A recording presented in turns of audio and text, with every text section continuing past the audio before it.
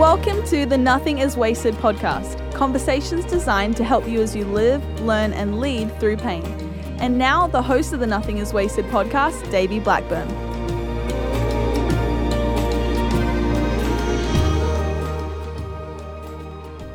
Hello and welcome to the Nothing is Wasted podcast. I'm your host, Davey Blackburn.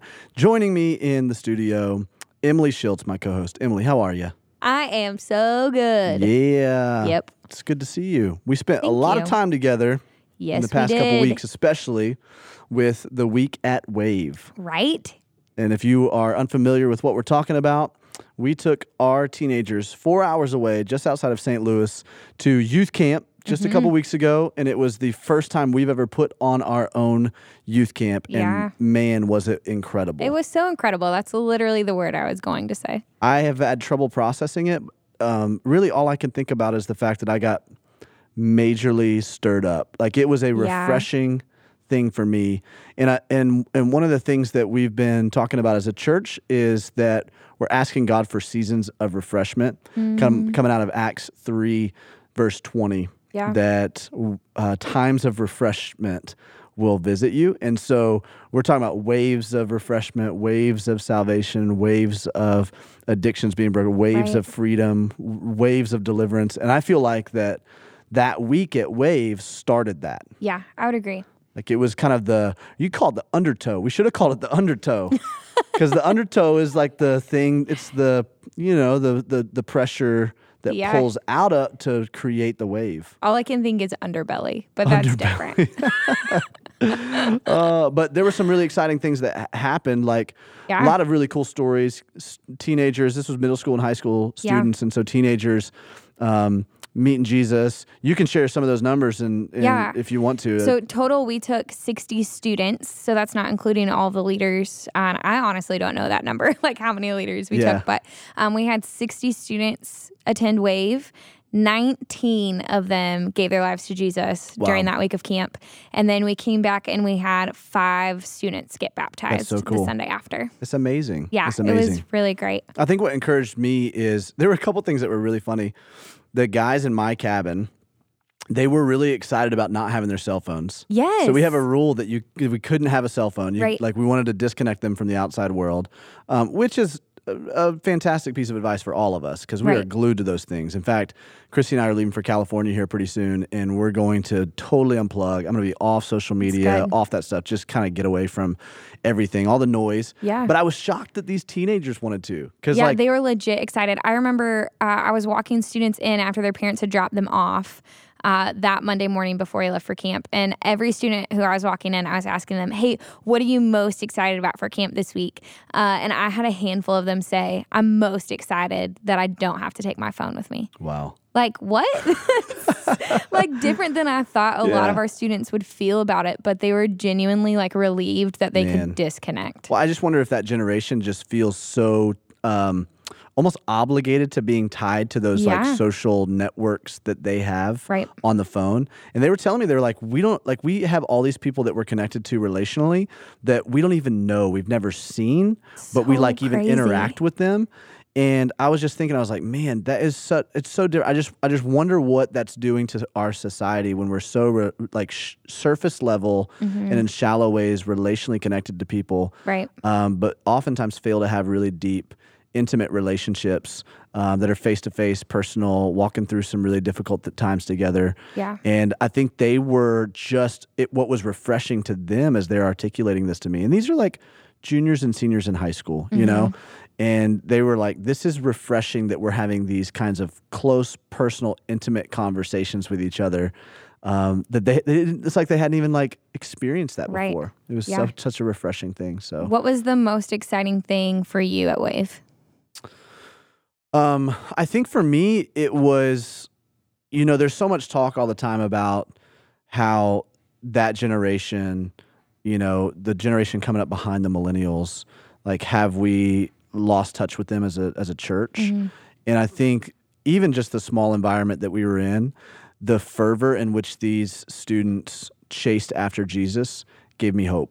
Yeah. It was like, man, no, we haven't lost touch with them. They really are starving for something real, something authentic, something that satisfies the cravings of their soul.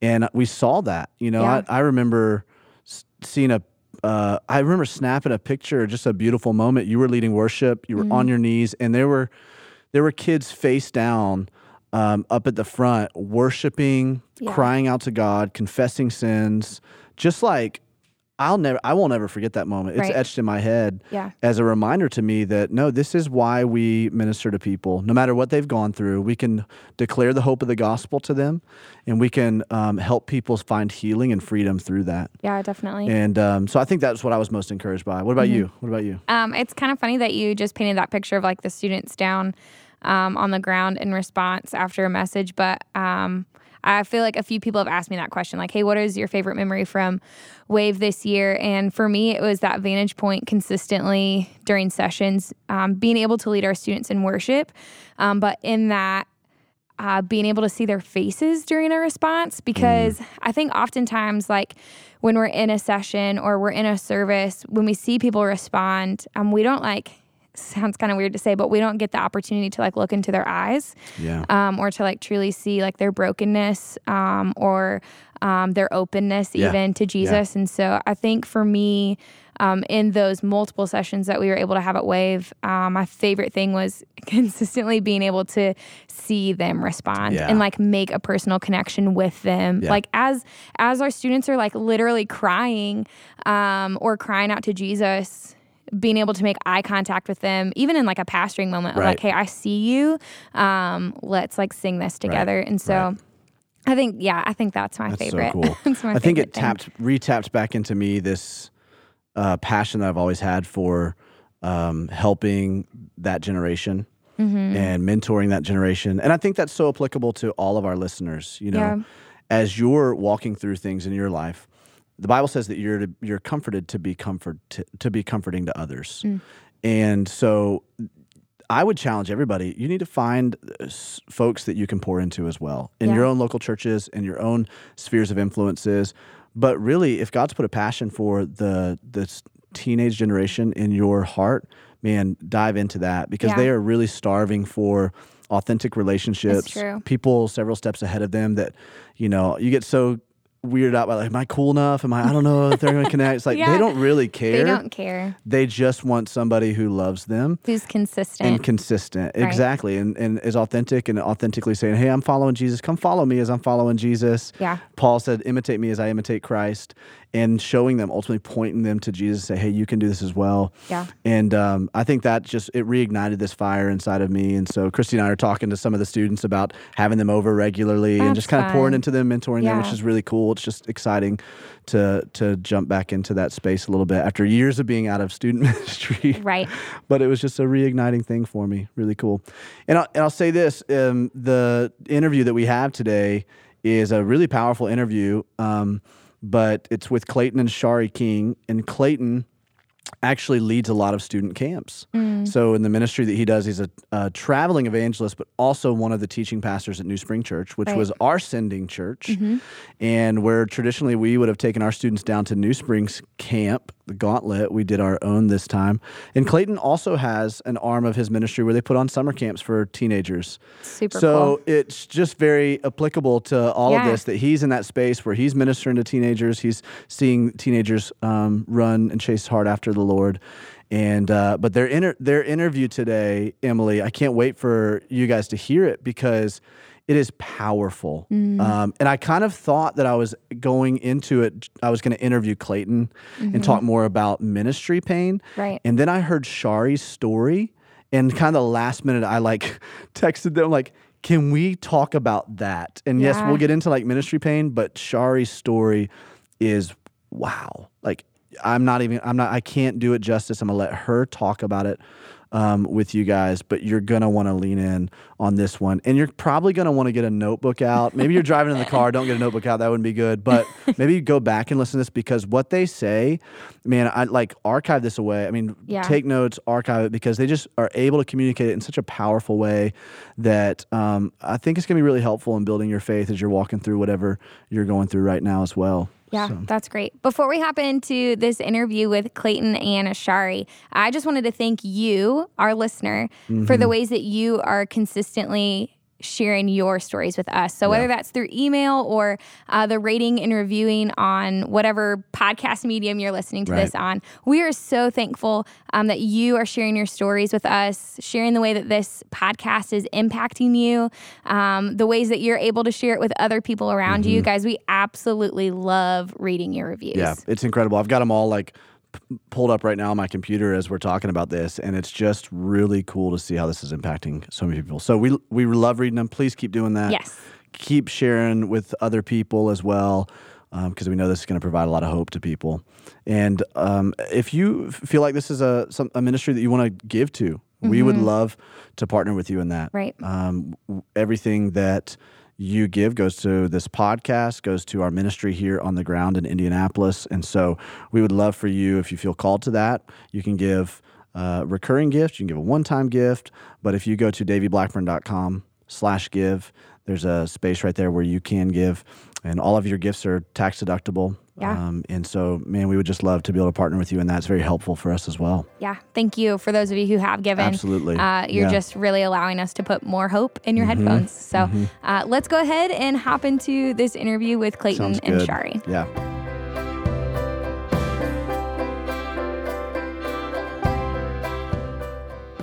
Clayton, Sharie, great to have you guys. Thanks for joining me. Thank you. We're so glad to be here. Yeah. In Indiana. With Davey Blackburn. Yep.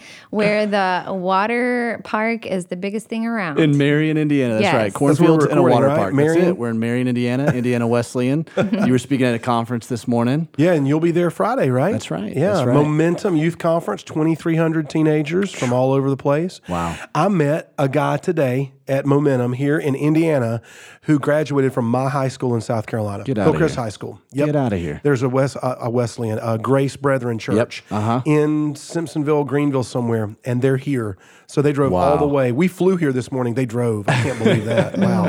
That's a long drive. We've made that drive plenty of times, coming to hang out with you guys often over at New Spring. I would love first for our listeners just to get to know who you are and what you guys do. You're connected with a church that actually sent us, that launched us as a church. New Spring launched Resonate, became kind of our sending church up to Indianapolis. And Clayton, you're connected there. Sharie, you guys are both very much connected there now. So tell me a little bit about who you are, what you guys do, your family, and where you're at right now. Well, we're going on 20 years of marriage. It's been 20 good years, right, Sharie? Yep, got married May 99. Yeah, so we're outside. 19 years and 3 months in. We have two boys. Jacob's 15 and JoJo is 12. And Sharie and I started a nonprofit organization a little over 20 years ago, Crossroads and Clayton King Ministries. So we do summer camps and student conferences, and Sharie and I both write books. I'm one of the teaching pastors at New Spring on a team with Dan Leanne and Brad Cooper, guys you're very familiar with. And so I stepped into that role a couple of years ago as our church was going through some good transition that have really helped us kind of redefine who we are. And we travel and speak a lot together. So Sharie and I got to speak today at Momentum, which is what brought us into town and got us here in the podcast room with you. Yep. Awesome. So we met. I was straight out of college. Clayton needed a rock climbing instructor for the camps that he did, and I was a recreation major. And so I used to lead caving, whitewater rafting, and rock climbing. And so when I walked up to him, there you go. I was going to say, that's a pretty good pipeline right there. Yeah. I Higher know. than Mary. I walked up to him, said, "Do you still need a rock climber for your camp?" And he said, "Yeah, we need people, but probably not you because we need people in skilled positions." Ooh. And I said, Well, he didn't want an HR hassle on his hands. That's exactly right. He was Davey. like, probably not you because I want to date you. No, that's exactly right. I'd seen her that night at Chapel Hill, and the minute I laid my eyes on her, I asked Jesus if I could have her. And so apparently he hears my prayers because he gave us to each other. And now we're partners in ministry. And that's awesome. We've been all over the world together. I think this year in 2018, we have been to Uganda, South Africa, Peru, Israel, and Jordan already in the first 6 months of the year. Together. Yeah. It's been a big travel year for us and our family. Our boys went all but one of all those except Peru. countries. Yeah. Man, that right there, is honestly one of the things I definitely want to get to as we talk about and have conversation on this podcast, because I think what I've seen from afar in both of your lives is that you guys model this idea of marriage and ministry together better than probably anybody I've seen. I mean, you're doing it together. It's the dream for me, as I'm stepping into a new marriage and we're trying to navigate marriage and ministry and what all that looks like. I know that I want to do that with her for the rest of our lives. Yeah. And I just love seeing the evolution of your seasons and how that stays consistent within that. It's a really cool thing. And so we definitely want to talk about some of how do you do that? But first, I want to give a little bit of context, because one of the things we talk about on the podcast is that the common denominator for life is pain, that everybody's walking through and has walked through, or you're about to walk through some kind of trial, tragedy, adversity. And you guys have a unique story together. Sharie, you have a unique story in your upbringing. Why don't you give us a little bit of context, because that probably plays into a lot of how you guys do ministry together. Yep. Well, my mom and dad divorced when I was 3. So my original dad and mom, and I always want to be very clear about that, because my mom remarried, and my first stepdad was an abusive guy. He sexually abused me, and I didn't understand that that's what he was doing, because I didn't remember ever living with a dad. So for me, I didn't know that what he was doing to me was inappropriate. So that was about 5 years of my life. And I remember my mom picking me up from daycare one day. And on the way home, she said, "I think I'm going to get a divorce." And I said, "Why?" Well, she told me that he had been cheating on her. And all of a sudden, all this stuff I'd been hiding from her just erupted in my soul. And I just said, "I don't know why you didn't leave him a long time ago." I mean, the anger came out, which I had been suppressing for so long. I was scared that my mom would hate me.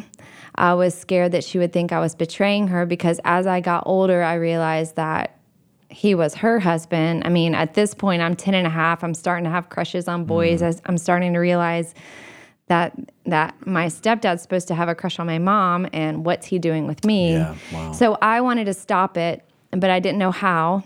And so this is before this time, actually, that I told my mom.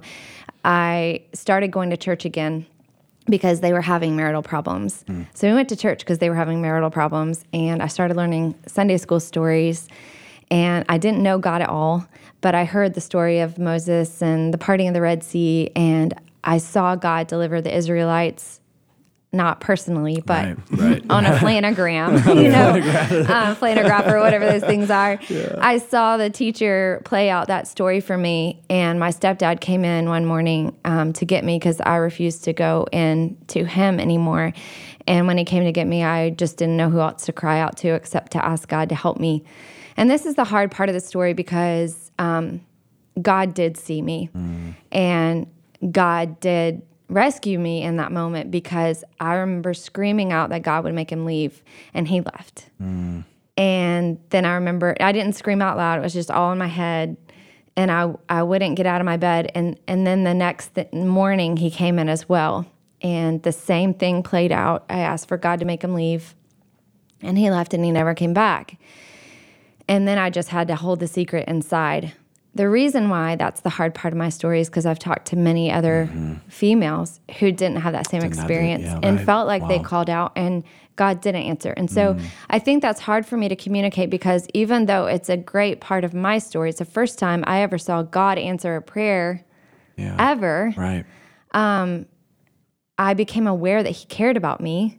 I became aware that I was just this little girl in a room on the earth, thinking that God's up in heaven and he doesn't care. And all of a sudden my prayer is answered. I saw him move, and he became my rescuer. And so that's kind of the defining characteristic, I believe, of God in my life, is that he rescued me, he saw me, and he cared. Wow. And I know that even if there are females out there that don't have this same exact story, I know that God still is those things to you, even though you may not see that or feel that in your life yet. I feel like he can show you that that's who he is. And so that's how my story started. My mom, in that car that day, when I told her what happened to me, she decided she was going to divorce my stepdad. We moved in with my grandparents. We started going to church every Sunday. I started memorizing verses, and I started realizing who Jesus was. So that next year, I came to know Jesus. And then the year after that, I felt called to ministry. And for me, I couldn't imagine doing anything else with my life except giving my life to the one who rescued me. Wow. And I didn't know what that would look like. I just knew that's what I would do. And how, as a 12-year-old, what do you think you're going to do? Especially a female 12 in that year, it's like all you really had options for was like children's ministry and singer. I don't know. Or missionary. You know, or a missionary. But you had to be married to be a missionary. Right. So all of that. And I honestly, at that point in my life, didn't know if I wanted to be married again. My mom remarried another guy, and he was very controlling and manipulative. And I did my best to protect myself in that marriage. But that one really affected me too. He was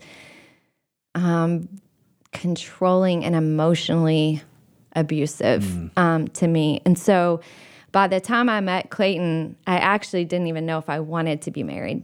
I didn't know if that was something that I wanted to give up. I was very close to God. I had a great relationship with him, and I didn't want to give it up for a man who would get in the way and maybe try to make me into someone that I didn't want to be. That's how I viewed men at that point in my life. Right. But it was really neat. I went on a mission trip, and I came back, and my apartments in college weren't finished. And so I ended up living with my campus pastor's family, and his wife and I became best friends. And I started watching their family work, and that was the first time in my life, by an, quote, accident, that I didn't have an apartment. I lived in their little girl's room, that I started having hope that family could work, that a husband could be a good person, that you could have a good dad. All of those things came together for me, and like hope was born that I might actually get married at some point in my life instead of going off and being a missionary on my own, because I was better on my own, you know? Yeah. So that was kind of where I was when I met Clayton. I would say the other thing when we met was we talked about my past, and being in ministry, the biggest fear I had was that if I met a man who was in ministry too, or a pastor or someone who would be in ministry, I was afraid that they would reject me because of what had happened to me, that I wouldn't be clean enough, that I wouldn't be pure enough, that I wouldn't be beautiful because of what had happened to me in my past, because of my abuse. And I think that's the best moment that I ever had with my husband, where he ministered to me in the deepest way, was when I told him about my story, and he looked at me and he said, "When I hear what you've been through and I see who you are, you're more beautiful to me than you were before."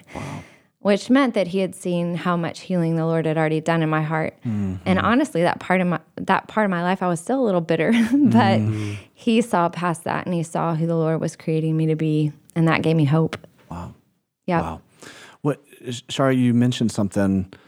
I'm really glad you mentioned this, because it's something that I thought about when I had first heard your story, that for you had an encounter where you felt the tangible rescuing of Jesus. And there are many people, many girls especially, who are in a very similar situation or have found themselves in a similar situation. And they've used that situation as confirmation in their mind or in their heart that there is no God. Because if there was, why would he allow that to happen? Why would he allow them to be in that space? Why would he not intervene and rescue?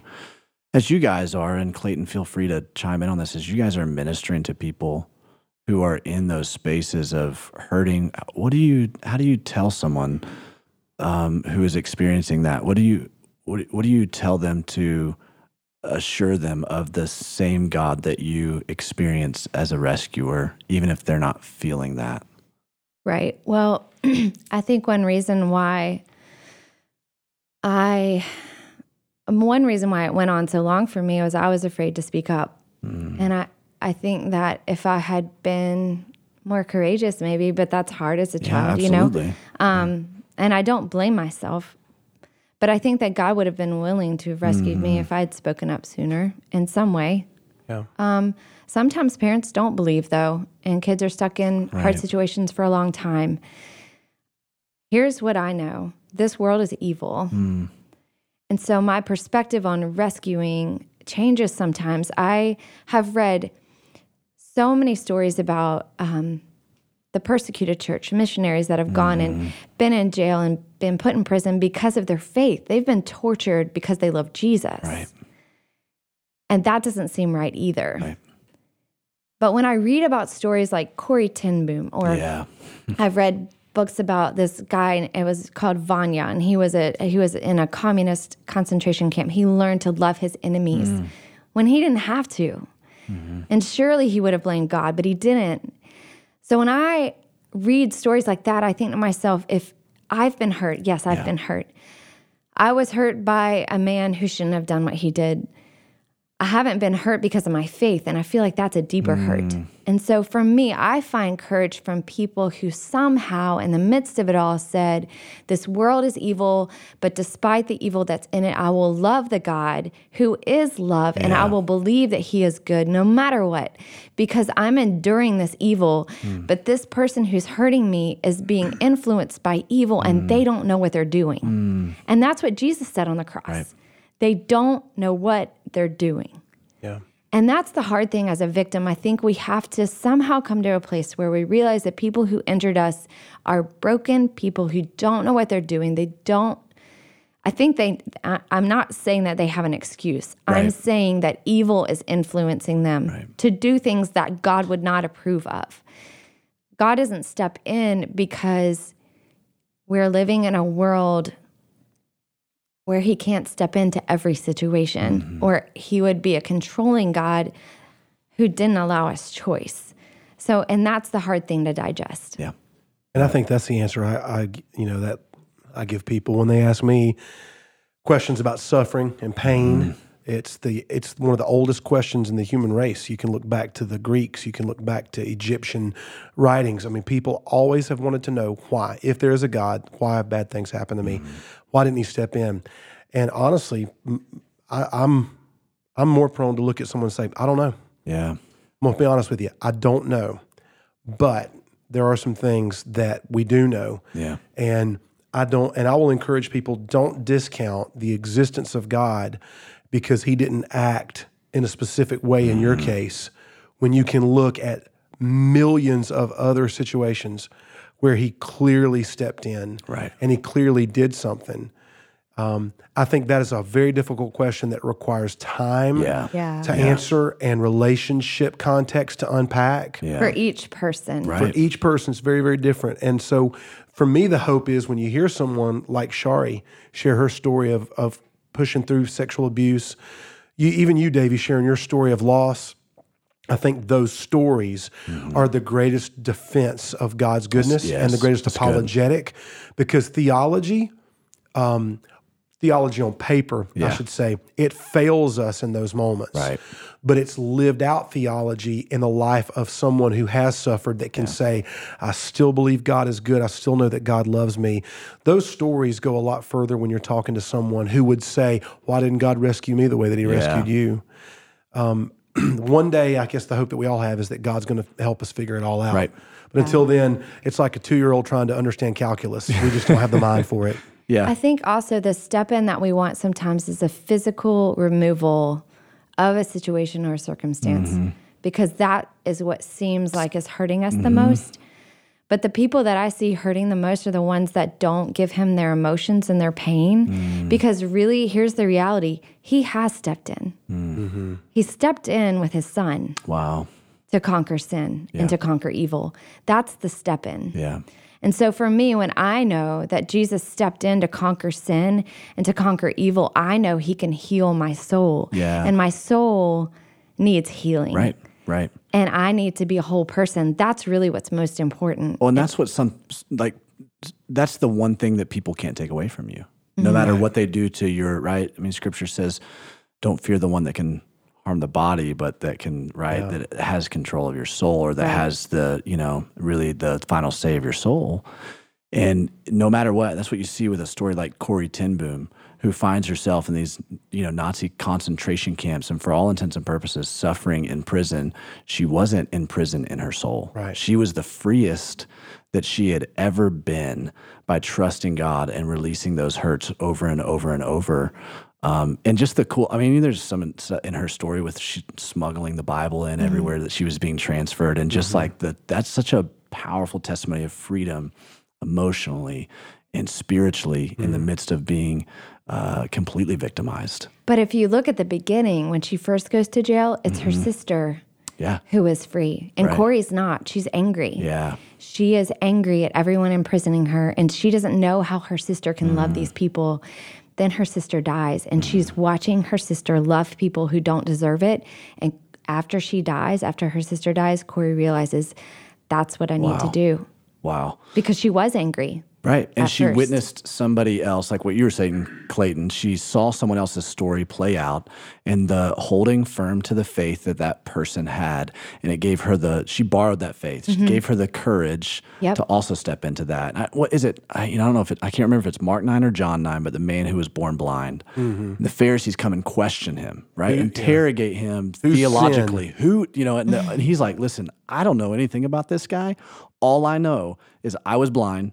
Yeah. Now I see. That's all I know. The story, the power of a story, most powerful thing in the world. Exactly. The quickest way for a person to be pulled out of the ditch of victimization is to watch a former victim tell their story of how they're no longer a victim. Wow. Because that's what the enemy wants. He wants us to take the suffering we've endured, and he wants to keep us bogged down and enslaved to the victim mentality. Yeah. It's somebody else's fault. How could God? Why didn't someone? But the minute a victim can watch a former victim who's come out of their victimization, that's the quickest way to pull you out of that ditch, out of that pit of being a victim. And our culture loves to preach to people, you're a victim, it's the government's fault, it's the president's fault, it's Congress's fault, it's your preschool teacher's fault, it's your mom and dad's fault.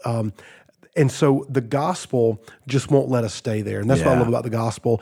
Jesus refuses to let us stay in a dark pit. Yep. He gives us hope, and he gives us other people around us that we can look to say, if they got over something that bad, then I have no excuse to wallow in my self-pity. Right. That's it. Well, and if we're real, Jesus was the biggest victim of all. Exactly. Like, he was God, left heaven, was perfect, totally misunderstood. Yeah.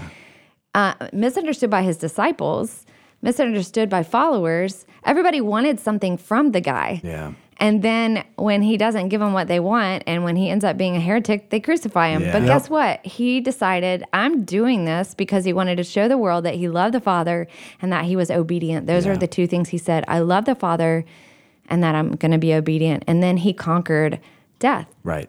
And when people say, why do bad things happen to good people? I think a proper response is to say, well, it only happened one time, and that guy volunteered for it. Yeah, because if you really want to get technical about it, the only time something really bad happened to something who was truly good, someone who was truly good, was when Christ gave his life on the cross for us. Wow. And no one forced him to do that. He volunteered for it. And so for the Christian, I feel like the cross, and John R.W. Stott wrote an entire book, or part of a book about this. I feel like the cross is our ground zero for how we handle suffering. Yeah, that's it. We can always look to Christ on the cross, and we can always say, if he suffered like that and prayed for his killers, then we have the ability to connect, because if Christ is in us and we're in Christ, it's this exchange life. So I have no excuse to spend the rest of my life pointing fingers and blaming. Wow. I look to Christ on the cross and his pain and his suffering, and I hear him pray, Father, forgive these people, for they don't know what they're doing. I cannot in my flesh do that, but by the power of the Holy Spirit in me, I can pray that. And I can pray it even when I don't believe it. Mm-hmm. Because sometimes, we said it this morning, cards on the table. We're getting ready this morning, 5 a.m., 5:30 a.m. in the bathroom, long day. We've both been really exhausted, had a long summer. And I'm putting my shoes on, and Sharie's putting her makeup on, and I said, hey, today's going to be a long day. We're going to have to fake it. I said, we're going to have to pull some energy, because we got 2,300 kids, waiting on us. Yep. And I said, we're going to have to fake it till we make it. And every adult knows this.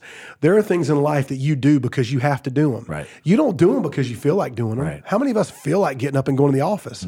Even teenagers don't feel like getting up and going to school. You fake it till you make it. And sometimes in our life, when we handle suffering, it comes to us, we don't feel like praising God or worshiping Jesus or praying or looking to Christ on the cross. We don't feel like doing that. But we have to do it because it's right. Yep. And so we do it until we feel different. Don't wait till you feel different to do the right thing. Do the right thing until you feel different. Right. Say the truth even when you don't feel the truth. Yeah. So I think that's what we do. We look to Christ on the cross, and we see him in his bloody, torn, beaten, bruised, flesh. And we let the Holy Spirit remind us we didn't have to go through that suffering. Yeah. So everything else is a win. Yeah. We didn't have to suffer like Jesus. And even though we have suffered, it'll never be that bad. We'll never have the whole sins of the world on our shoulders. And that pulls us, because Jesus tells his story, right. It pulls us out of that pit of victimization. Exactly. I heard Piper talk about this one time. He talks about when Paul says that we are to fill up the afflictions of Christ, which is a confusing verse if you think about it. Because you're like, didn't he do enough? Didn't he already fill it all up on the cross? And what he's admonishing Christians to do is he's saying, hey, as a little Christ, right, as someone who's following after him, you actually have a role in making complete the afflictions of Christ, the message of this. And so what he explains within that verse is that in 2018, nobody here living today has seen Jesus with their own eyes on the cross. So they've not borne witness to that actual suffering. And so the only way that they can see that in its purest form right now in 2018 is when Christians suffer well. Right. That's so good. And so if we suffer well, it bears this testimony of not only can we walk in that suffering empowered by the Spirit that raised Christ from the dead, but we can also come out of that because we're empowered by the same Spirit. Yep. And our God has a resurrection reputation. So even if you're not in that Sunday resurrection experience of your story, it's coming at some point as we're trusting the Lord. He has that reputation. Love it. Hey, I just wanted to take a second and interrupt this interview to tell you about Thriving in Trial, a Nothing is Wasted handbook that I've just released in ebook format. Over the last year of interviewing people on this podcast who have walked through hardship and adversity, I've noticed 10 consistent themes, 10 common denominators, if you will, that have helped people find healing in their pain. I wrote my book, Nothing is Wasted, as a memoir narrating the journey of healing God took me on after my wife, Amanda, was killed in November of 2015. While we're waiting for that book to be released, I wanted to distribute some practical content that could act as a companion to Nothing is Wasted, the book. That's why I wrote Thriving in Trial, to give you practical tools to help you as you live, learn, and lead through pain. Jump over to daveyblackburn.com to download your copy of Thriving in Trial, a Nothing is Wasted handbook.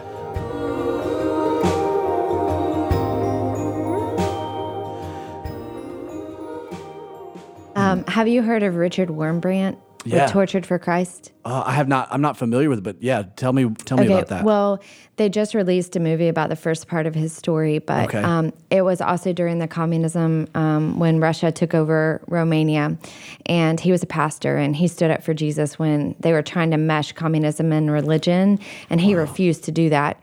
So he was taken to prison, tortured many different ways. If you read his book, you would not believe some of the things that they did. I mean, including tying these guys to crosses and laying them all on top of each other and just leaving them in prison cells on top of each other for days. So you can imagine what that would be like.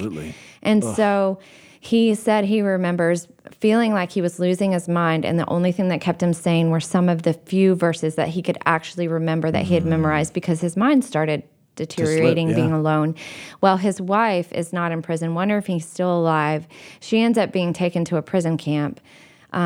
She's abused, thrown into an icy river. Crazy stuff happens. She gets out, finds out her son has been taken by the communists, indoctrinated. So she's trying to love him back over. And through her husband being released and her being released, their son finally comes back to the Lord. But in that book, I realized that all of the stuff that happened, with Hitler and with communism, all the stuff that's going on during that time, do you know that Hitler, I believe I found out in that book, that Hitler's granddaughter or his daughter ended up becoming Christian? Wow. Isn't that ironic? That's crazy. Like a believer that would have ended up being persecuted. Or was it Stalin? I'm saying Hitler, but Stalin. Stalin. It was during the same time. So Richard Wurmbrand, Voice of the Martyrs is their ministry. Right. And he was alive during World War II. And it was after the end of World War II when communism began to grow after the Nazis were taken from power and Hitler committed suicide. And I would encourage anyone, they give these books away for free. VoiceOfTheMartyrs.com. They give away this book called Tortured for Christ. We can put that on the podcast notes too for the listeners. And I'm bringing it up because there was a recent movie released about it, and we sat in this theater with all of these Christians watching his story, and people were weeping. Yeah. Wow. No dry eyes, because we all walked out realizing we suffer, yes. Yeah. but they suffered.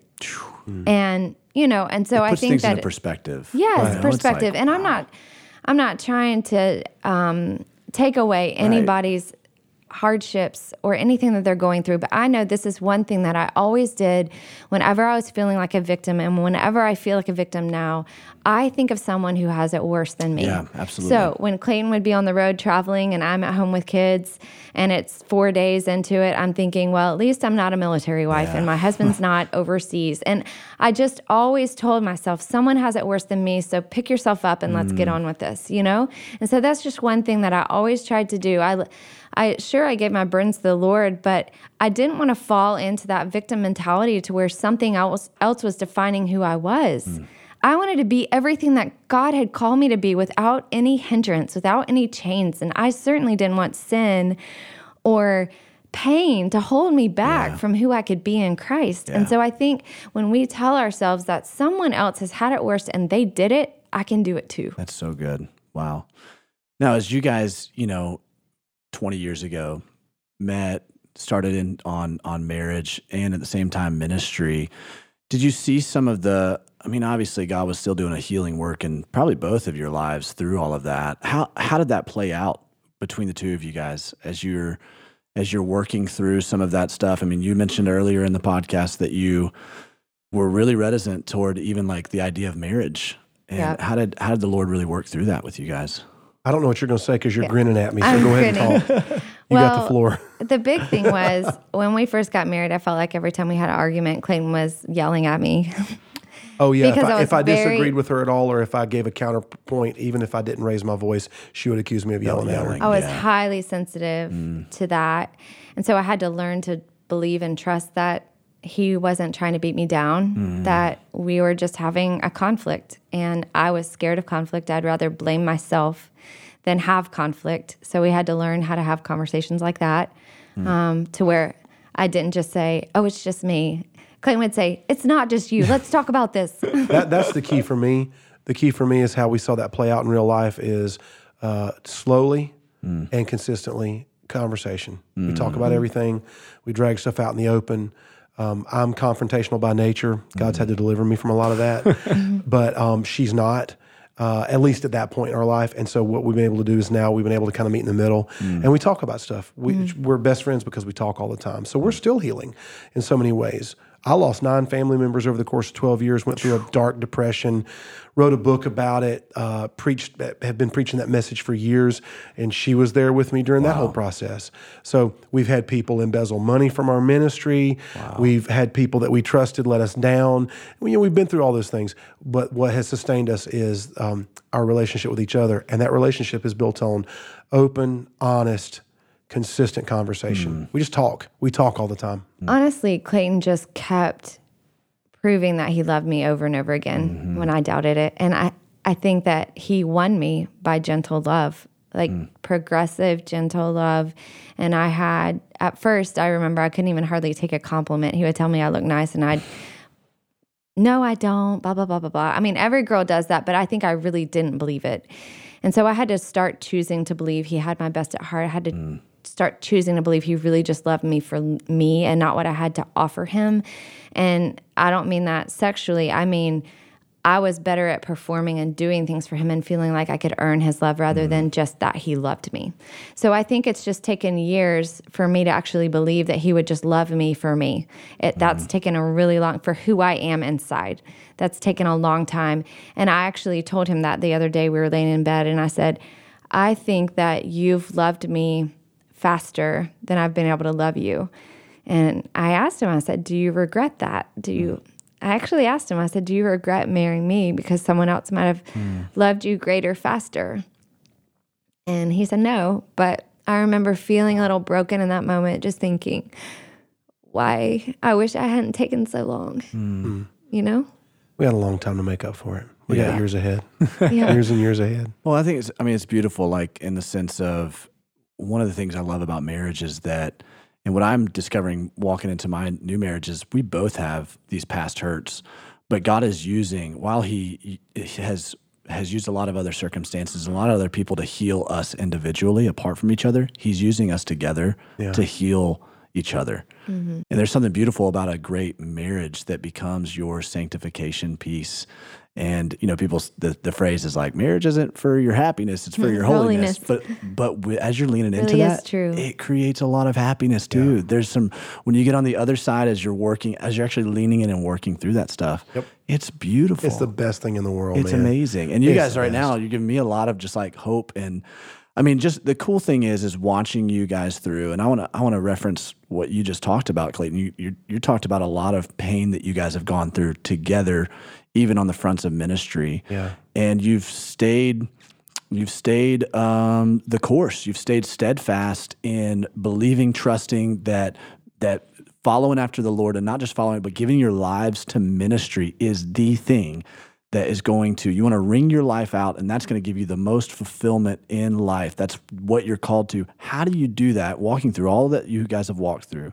Yeah. How do you walk through that and not become jaded by ministry, not become jaded by being hurt by people, or what does that look like? I mean, there's a long answer, and then there's a really short answer. I'll give you the short one.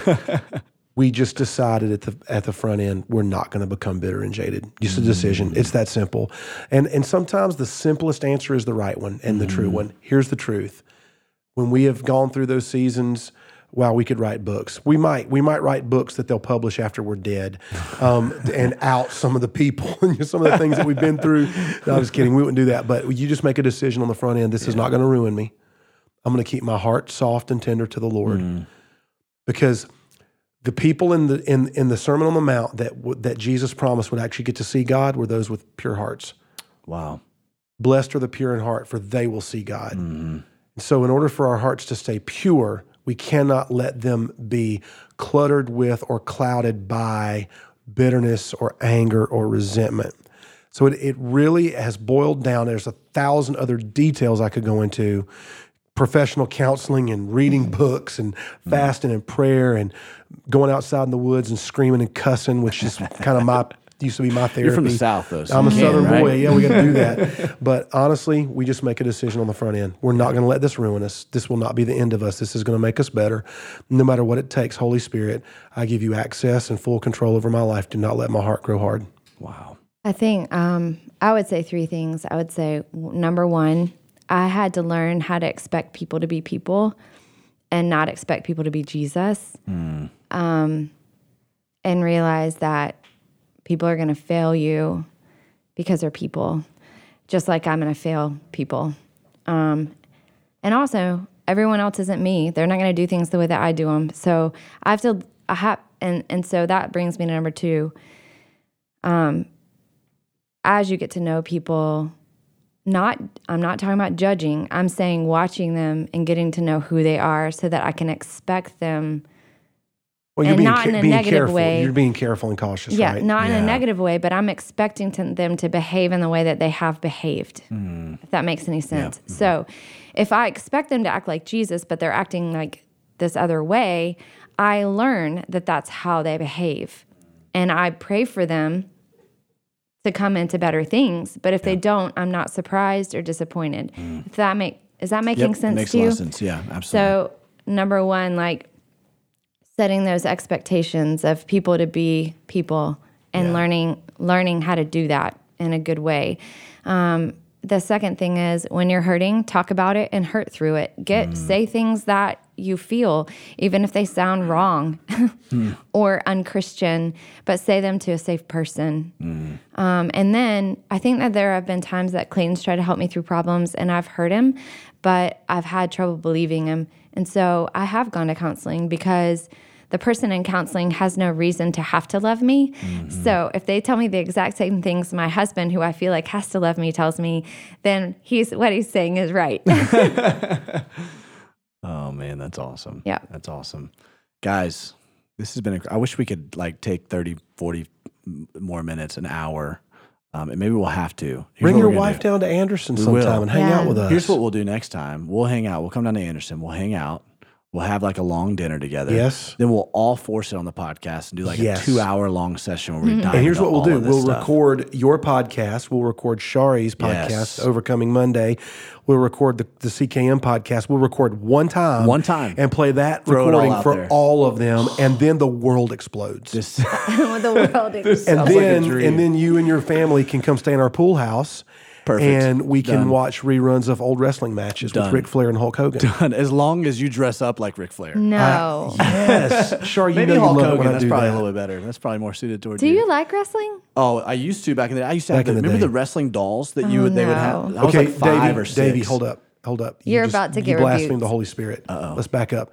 They're not dolls. I'm sorry. Action That's true. figures. Action Let's get figures. that right. Okay. I'm in that space right now because Weston has just inherited an older sister, and I've caught him multiple times playing with Barbie dolls, and so I'm like, we are gonna have to get him some action figures, so he can play him fight in a wrestling blowing ring. up the Barbie doll or something like that. I don't know. I think Clayton was hoping that our boys would like his action figures and They his could care wrestling less. figures, and they just looked at him like, "Why do you want me to play with these, Dad?" Yeah, they never got into it. They're probably like, wrestling's fake. Yes. And I had to correct them the same way I correct many people. It's not fake, it's choreographed. Oh my gosh. There's a difference. Those guys really do hit each other. They Man, really do get hurt. man. But I digress. Hey, for real, this has been so much fun, Yeah, Davey. Thank absolutely. you for taking time. And I know you drove down from your house to be here today for us. I hope it was worth your time. Oh it my was gosh. worth it for us. Of course. We love you and we've prayed for you. And I want you to know from our team at New Spring, we are so thankful for the ability that God gave us to know you, to bless you, to help be a part of your church, to support what you're doing, to celebrate your new marriage, this new chapter of your life.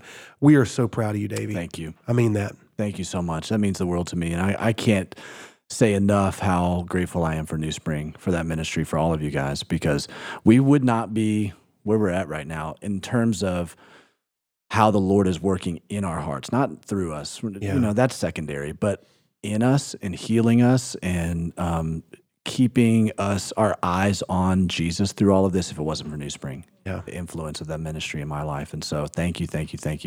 Before we sign off, where can our listeners follow you guys? Where can they get more? It's real easy. SharieKing.com. That's with an SH. SHARIE. SharieKing.com or ClaytonKing.com, just like it sounds, CLAYTON.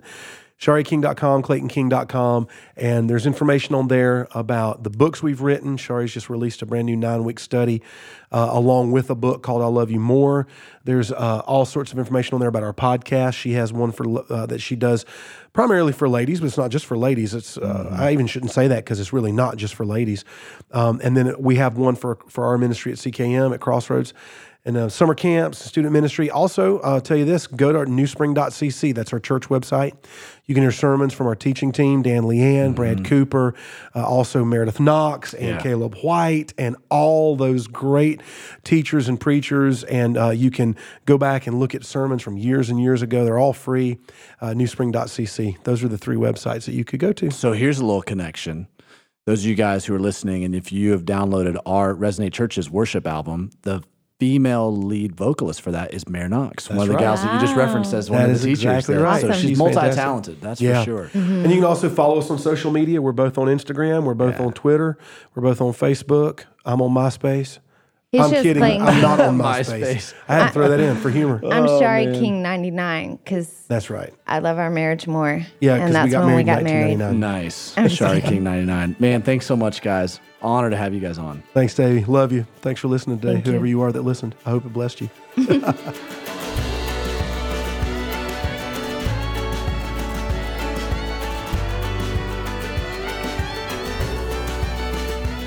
That was such a powerful interview. Yeah. And That was, I love how they are so unified in how they do ministry together. Like husband and wife. And I don't know, I sat there and I'm like, man, they just are so, I know they've walked through a lot together. I know that they have traversed that, how to be one and how to prop up the giftings of each other and how to support each other and how to, and I know that takes time, but like I was just so inspired by even sitting in the room with them, talking about that And I'm looking forward to having a lot of other conversations with them, Right. Christy and I. Yeah, of course. But I just think that's a really cool thing because there's nothing more beautiful than doing ministry with your best friend. Yeah, it's true. I think that's something that Kent and I have found, especially at Resonate, if I'm honest. I think in our dating season of life, we were in high school and college, and so we didn't find a lot of opportunities to be unified around like one thing together. There wasn't something that we were both intentionally investing our time and efforts into besides school, right? And so as a couple, like finding Resonate our junior year of college, I think that's something that actually bonded us together before we were married, because we were finding ourselves like devoting to a mission together and like co-laboring with one another. And it's been definitely a foundational piece of our marriage, as like there is something in our life, which obviously Jesus, but also the ministry of Resonate Church, that we're able to consistently show up to together and pour our hearts into together. It just deepens our marriage and deepens our friendship. Yeah. That's so cool. That's so cool. You know, there were some things that were very, very sensitive subjects that we talked about on this interview, and I just want to make sure that I'm sensitive to any listener who you're currently walking through something like this, or that you've dealt with something like this in the past. Maybe it is some kind of sexual abuse or abuse of any kind, or being taken advantage of in any way, that you want to just process through that. You would like some help as you're trying to heal from that. If that is the case, I want to highly encourage you. Please reach out. We would love to. If you don't have resources right there available to you that you know about, if you're not sure, if you're not plugged into a local church yet, or you're not getting some counseling for that right there in your area, we would love to help you to get connected to some help and some healing. And so reach out, hello@resonateindy.com. Our team is going to do whatever we can to assist you with that. Ultimately, we're not going to be able to be the ones that walk you in that whole journey, but we want to connect you with people that can. And so please feel free to reach out. I believe that as Sharie talked about Jesus rescuing her from this situation, that may not be your story in the way that it was Sharie's story, but I believe right now, the rescuing hand of Jesus can pull you out of that situation if you just take a step to reach out. So don't hesitate to do that. We would love to help. Again, that email address, if you didn't catch it the first time, is hello@resonateindy.com. One other thing I wanted to share with you guys is that Clayton and Sharie, they mentioned a lot of different ministries that they're involved in. And so we want to help you get connected to those if you'd like more information. And so the easiest way for you to access any of their websites or any of their ministries that they're involved in is to go to daveyblackburn.com/podcast. So this is episode 31. If you click on that, any information that they mention in the podcast, we'll have links directly to like Clayton King Ministries and Sharie King Ministries and anything else. Any of their books or resources that they've put out there, all that content is super helpful. So get connected with them. I know that it'll really help you a lot. And thanks so much for listening. Thanks for joining us in the Nothing is Wasted community. It keeps growing. This is really cool to just be a part of your lives in this small way. Thanks for letting us be a part of that. We want to thank our good friend Ryan O'Neill, who goes as Sleeping at Last, for the music that he's provided for all of these episodes. And you can download his music anywhere where music can be downloaded, or you can stream it if you're like us. You don't download music anymore. You just stream it. You can definitely stream that. Sleeping at Last. Make sure you get connected to him. Fantastic stuff. And thank you again for listening to the Nothing is Wasted podcast. We'll catch you next time.